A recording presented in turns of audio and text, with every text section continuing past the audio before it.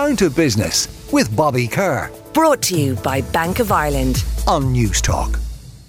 Now, let's look at the business stories that are making the papers and indeed other stories making the headlines. I'm delighted to be joined in studio by broadcaster, businesswoman Norah Casey, and also by Conor Faughnan, the newly appointed CEO of the Royal Irish Automobile Club. You're both very welcome Thanks very to much. the programme. And Thank you, firstly, Bobby. Conor, congratulations on your appointment. Yeah, thank you very much. As a motoring man, I know you have a lot to add and a lot to give. Yeah. Such a wonderful organisation. Very excited by it. I mean, it's there on Dawson Street. The history is well over 100 years. It's older than the AA, my alma mater, founder members of the FIA, and a marvellous old place. So I find myself in my maturing years, Bobby, stepping into a big job. Well, I don't want to date myself, but I've been a member of the said club for over 30 years. So. Well, there you go. And you know it's a fantastic place, isn't it? Wonderful. Well, every success with that. Now, on to the business at hand, Norah. I know RTE would be hoping that they were no longer in the headlines, but all the papers today continue to carry the saga of RTE, the bonus, all the I suppose the revelations that we've seen.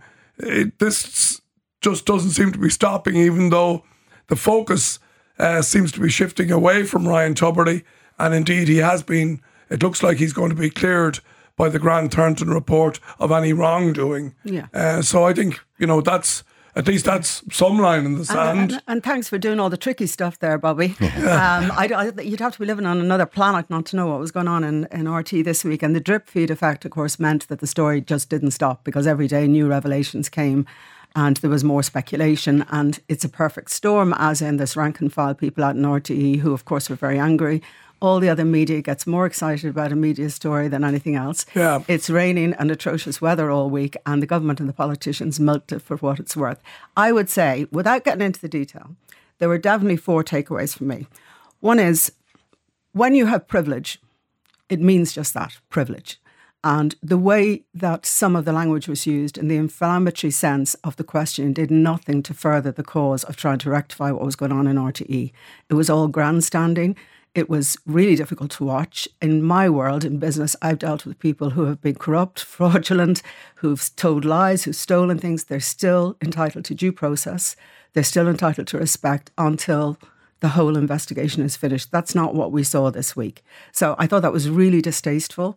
If the government itself was being subjected to a PAC committee, we could have been talking about, what about the 100 billion tax avoidance in 2015, the 2.2 trillion in shadow banking that our own regulation has discovered.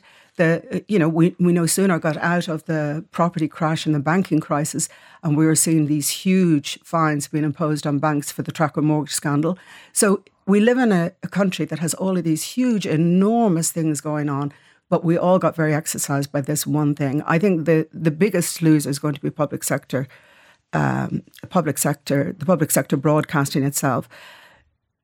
What astounded me, and it will you, I've been running business since I was 30, the failure in due process there, the issues around the board, oversight, audit. Why was this all just coming to light because of one individual? And then we were seeing this, tsunami of other things that were happening within that organisation. The management and the board, I would say, without commenting on anybody in particular, in the UK, when they restructured the NHS, they thought it would be great to make the consultants CEOs because they were the ones that made all the decisions. And then very quickly it became apparent that consultants were terrible CEOs. In RTE, they've always looked for creative and media people. If you're going in to run a few 100 million turnover organisation, you need very strong management capabilities. I would say that lower down the list is your creativity and your experience within the media industry. And that's, you can see that across the board, that, people are not taking part in the executive committee. There's no collective responsibility there. Okay. Conor, I don't know, you've obviously been watching it. Yeah. It just shows, though, it does show at another level how ingrained RTE is, whether you're a fan or not a fan or whatever your view is. It has been a circus. It has been a circus that we've all watched. It has been compelling. And the old PR maxim or political maxim that if your headline's 3 days running, you're in trouble. 3 weeks in, the rain hasn't stopped and the RTE story hasn't stopped. Norah, I think that's spot on as an analysis. And I think the big takeout from it is that in the long term, when we get over this sort of silly season feeding frenzy that's been going on, in the long term, the risk is the damage to public broadcasting. And, you know, lots of people joining in this feeding frenzy, everybody taking turns to have a kick at RTE. And sometimes the kicks are justified, but I think we'll wind up with a lot of collateral damage. And, you know, a bit like Golfgate, where the entire country was so furious and took satisfaction in getting a kick in. And then the dust settled and we all sort of sobered up a little bit. And, you know, net, we lost a really important EU commissioner. What did we gain? And I think when we come through this RTE thing, we'll be saying, look, net, what happened? Did we improve the culture? Did we crack open this veil of secrecy? Did we bring in some better corporate governance? I don't have your experience, Norah, but I've been on a number of boards and I just even reading what was going on in RTE was absolutely shocking to me.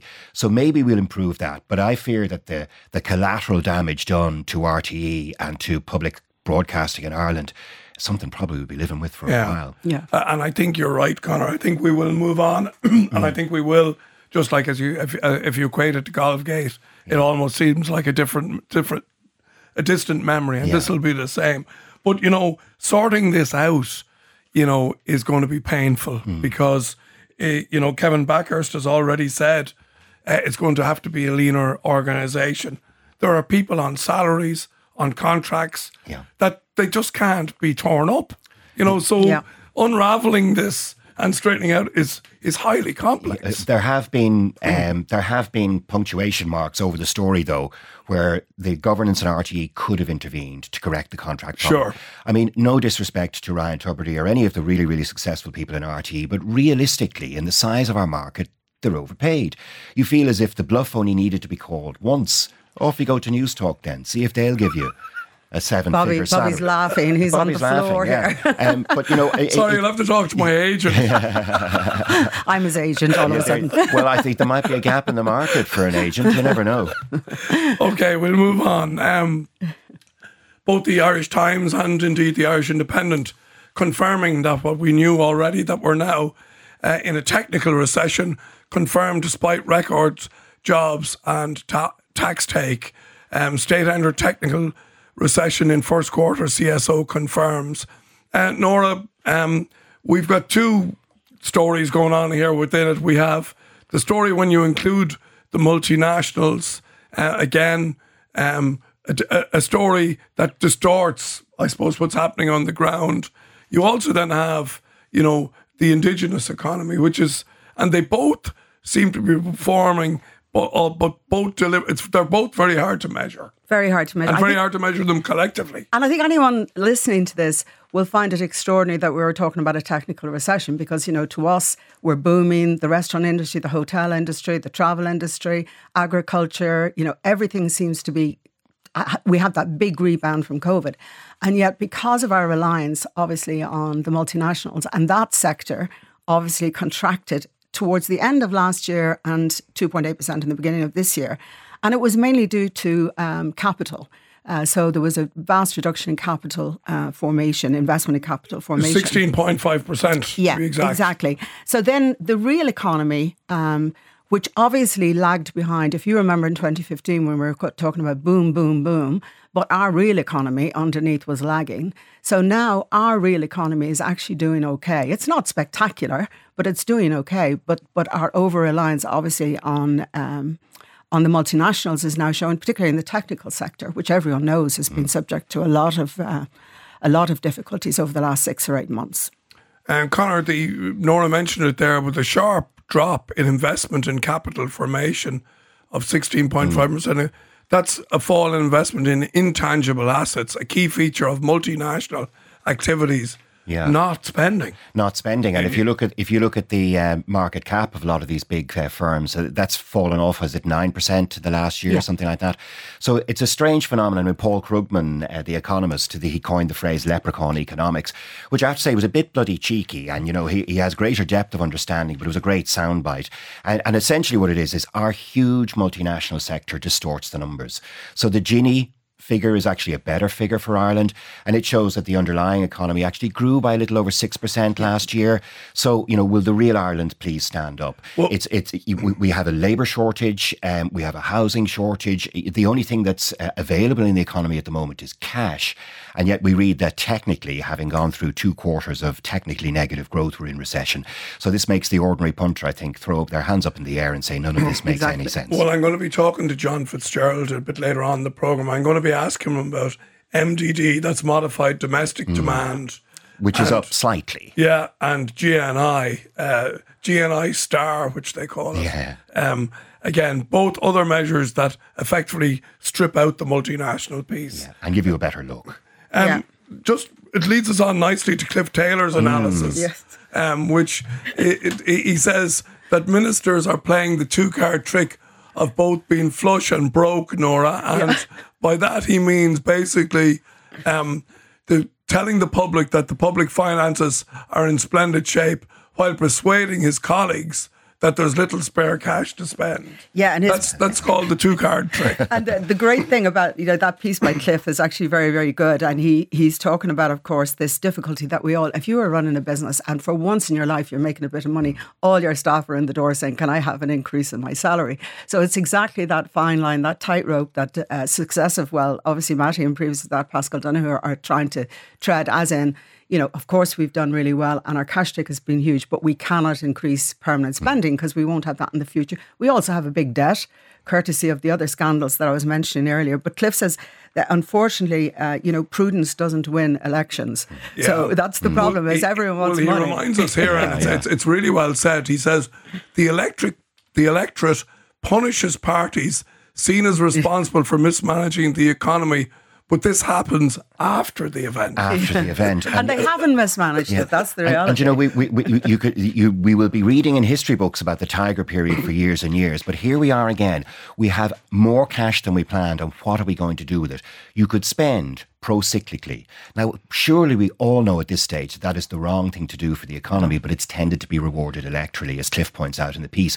I would love to live in a world where prudence is rewarded electorally, and at least I think Pascal and colleagues between them look to be the basic split of the extra, 18 billion that we've got. We're going to increase permanent spending by 6.4 billion, which is a huge commitment to take on, Norah, to your point, but they're still budgeting for a surplus of 12 billion next year. What do you do with that? And Cliff is saying that the government is really looking at 3 things: long-term savings scheme, CapEx, which we really need to build metros with the money. At least we still have them. And then ultimately pay down debt. Yeah. Because we're a prosperous little house with a huge mortgage at the moment. And if we have a chance to pay it down. But he also says, does he not, that on those 3 points, Conor, that he says that if the money isn't there, they'll be like bald men arguing over a coal. So if the money doesn't happen to be there, i.e. that if somebody hits a button in California and there's a change in the tax take, we could be in a very different scenario. Well, just that. I mean, it's an artificial circumstance that has money flowing into the Irish coffers, and it's great while we have it, but it would be a massive strategic mistake to treat that as permanent money. And in fact, I think everybody does know the reality is it's very irresponsible governance. It's not going to be popular because coming close to the general election, of course, the opposition is going to make great mileage out of the fact that some of these one-off payments, like the electricity crisis and or the electricity one-off payment for the cost of living crisis. That we have them every year. Yeah, exactly. Let's move on. Yeah. 85 million, I'll say it again, 85 million stolen in payment and frauds and scams last year. A horrific figure. Up 8.8%, Norah. Yeah, and I feel I contributed to a huge amount of that. Firstly, I have no ends of friends this week. Usually I only get 1 or 2, but I think I've had about 20 a day from an Irish mobile and made the mistake of picking up the first one. So now anybody who doesn't know my number or doesn't come up as a name, I can't answer. And also, the only thing that was comforting about this, if there's anything comforting, is 95% was card fraud. Now, I know this. 3 times my card has been fraudulently used, so I'm constantly in a state of waiting for a new card. But issues like smishing, and these are all new words, by the way, and scammers basically trying to get you to put direct payments into their account have gone down, primarily because we're more aware of it. I mean, my mother's 92 and she talks about it all the time.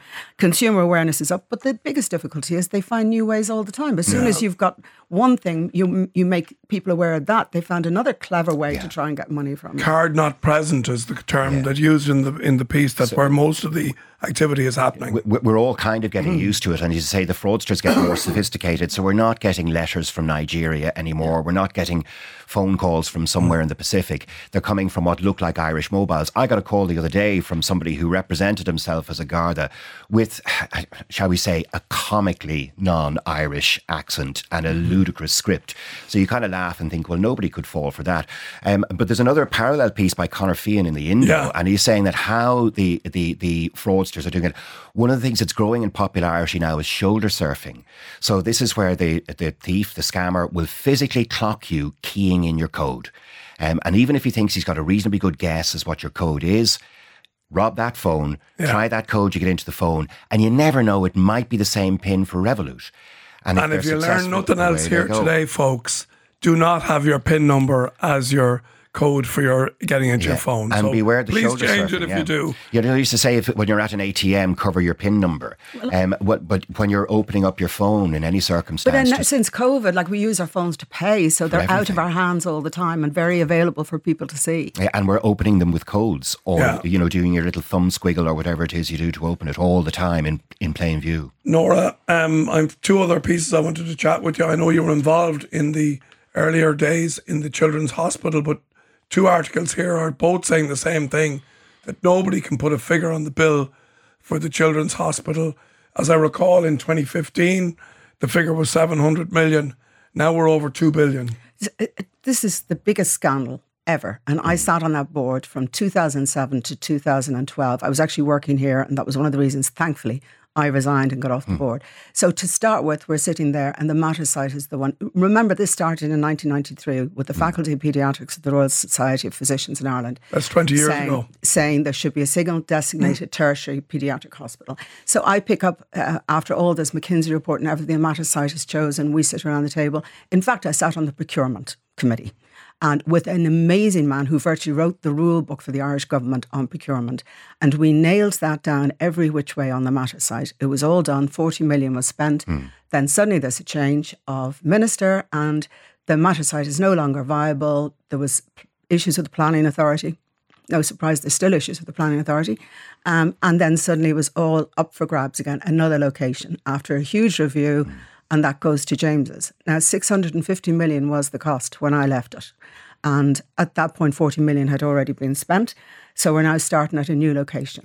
You're talking 4 times the price now. 4 times. So let me tell you, since then, since all of that, how many ministers have there been? 6 health ministers, multiple chairs, tons of different reports and major reviews. 1 billion was the initial price in James's. Then it quickly rose to 1.3 billion. As you say, nobody knows where it's going to end up, whether it's going to be 2 billion, because they've got themselves in a situation where BAM has over 1,480 claims against the contract, and they have to go through all of that. So at this point, the National Paediatric Hospital Development Board, this is disgraceful because this should have been built 6 or 7 years ago. 27 rooms are completed. I think even if you strip it back to the most simple form, if you try and build and design something at the same time, you're going to pay more for it. Yeah. And this is just this personified. It's a heartbreak. It's a little case study in everything that's wrong with governance in Ireland. And the amount of money, because the one thing we have is cash, and we're pouring cash at it.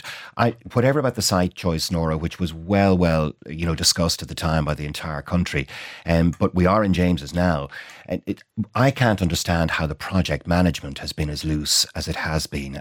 This is an enormous project, but to have hundreds of millions still in dispute with BAM, and then presumably still working with them on a day-to-day basis, I wonder what that dynamic is like, and I can't understand how it could have drifted that 2,175 claims worth an estimated 756 million were raised by BAM up to the end of June. So if I'm going into the minister who's holding the purse strings and he says, how much is it actually going to cost?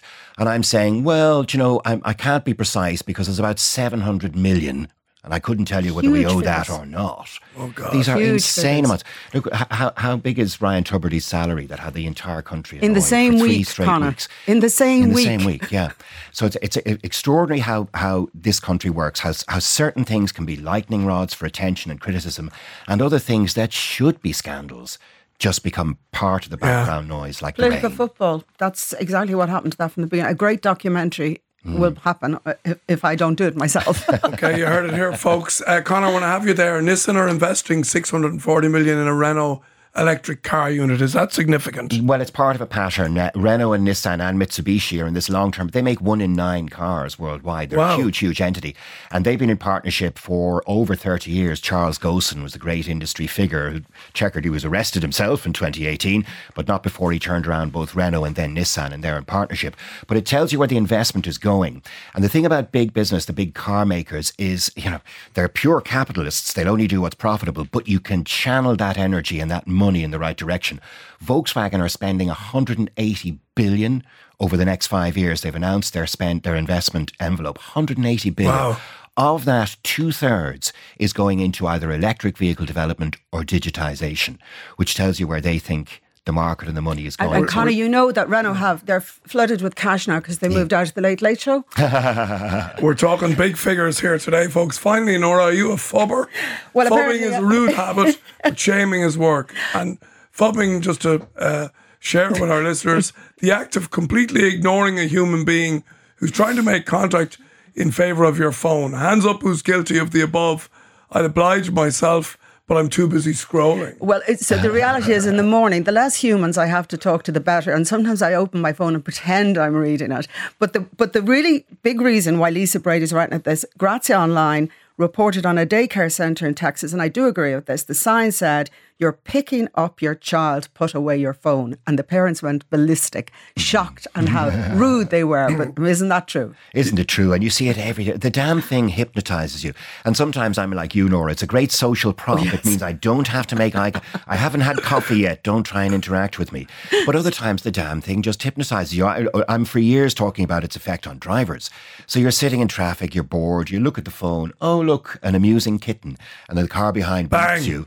And it's just a crazy On that note, really. We'll leave it here. Conor Faughnan, every success in your new role at the RAAC, and Norah Casey, old colleague and friend, thank you for a great review of the papers.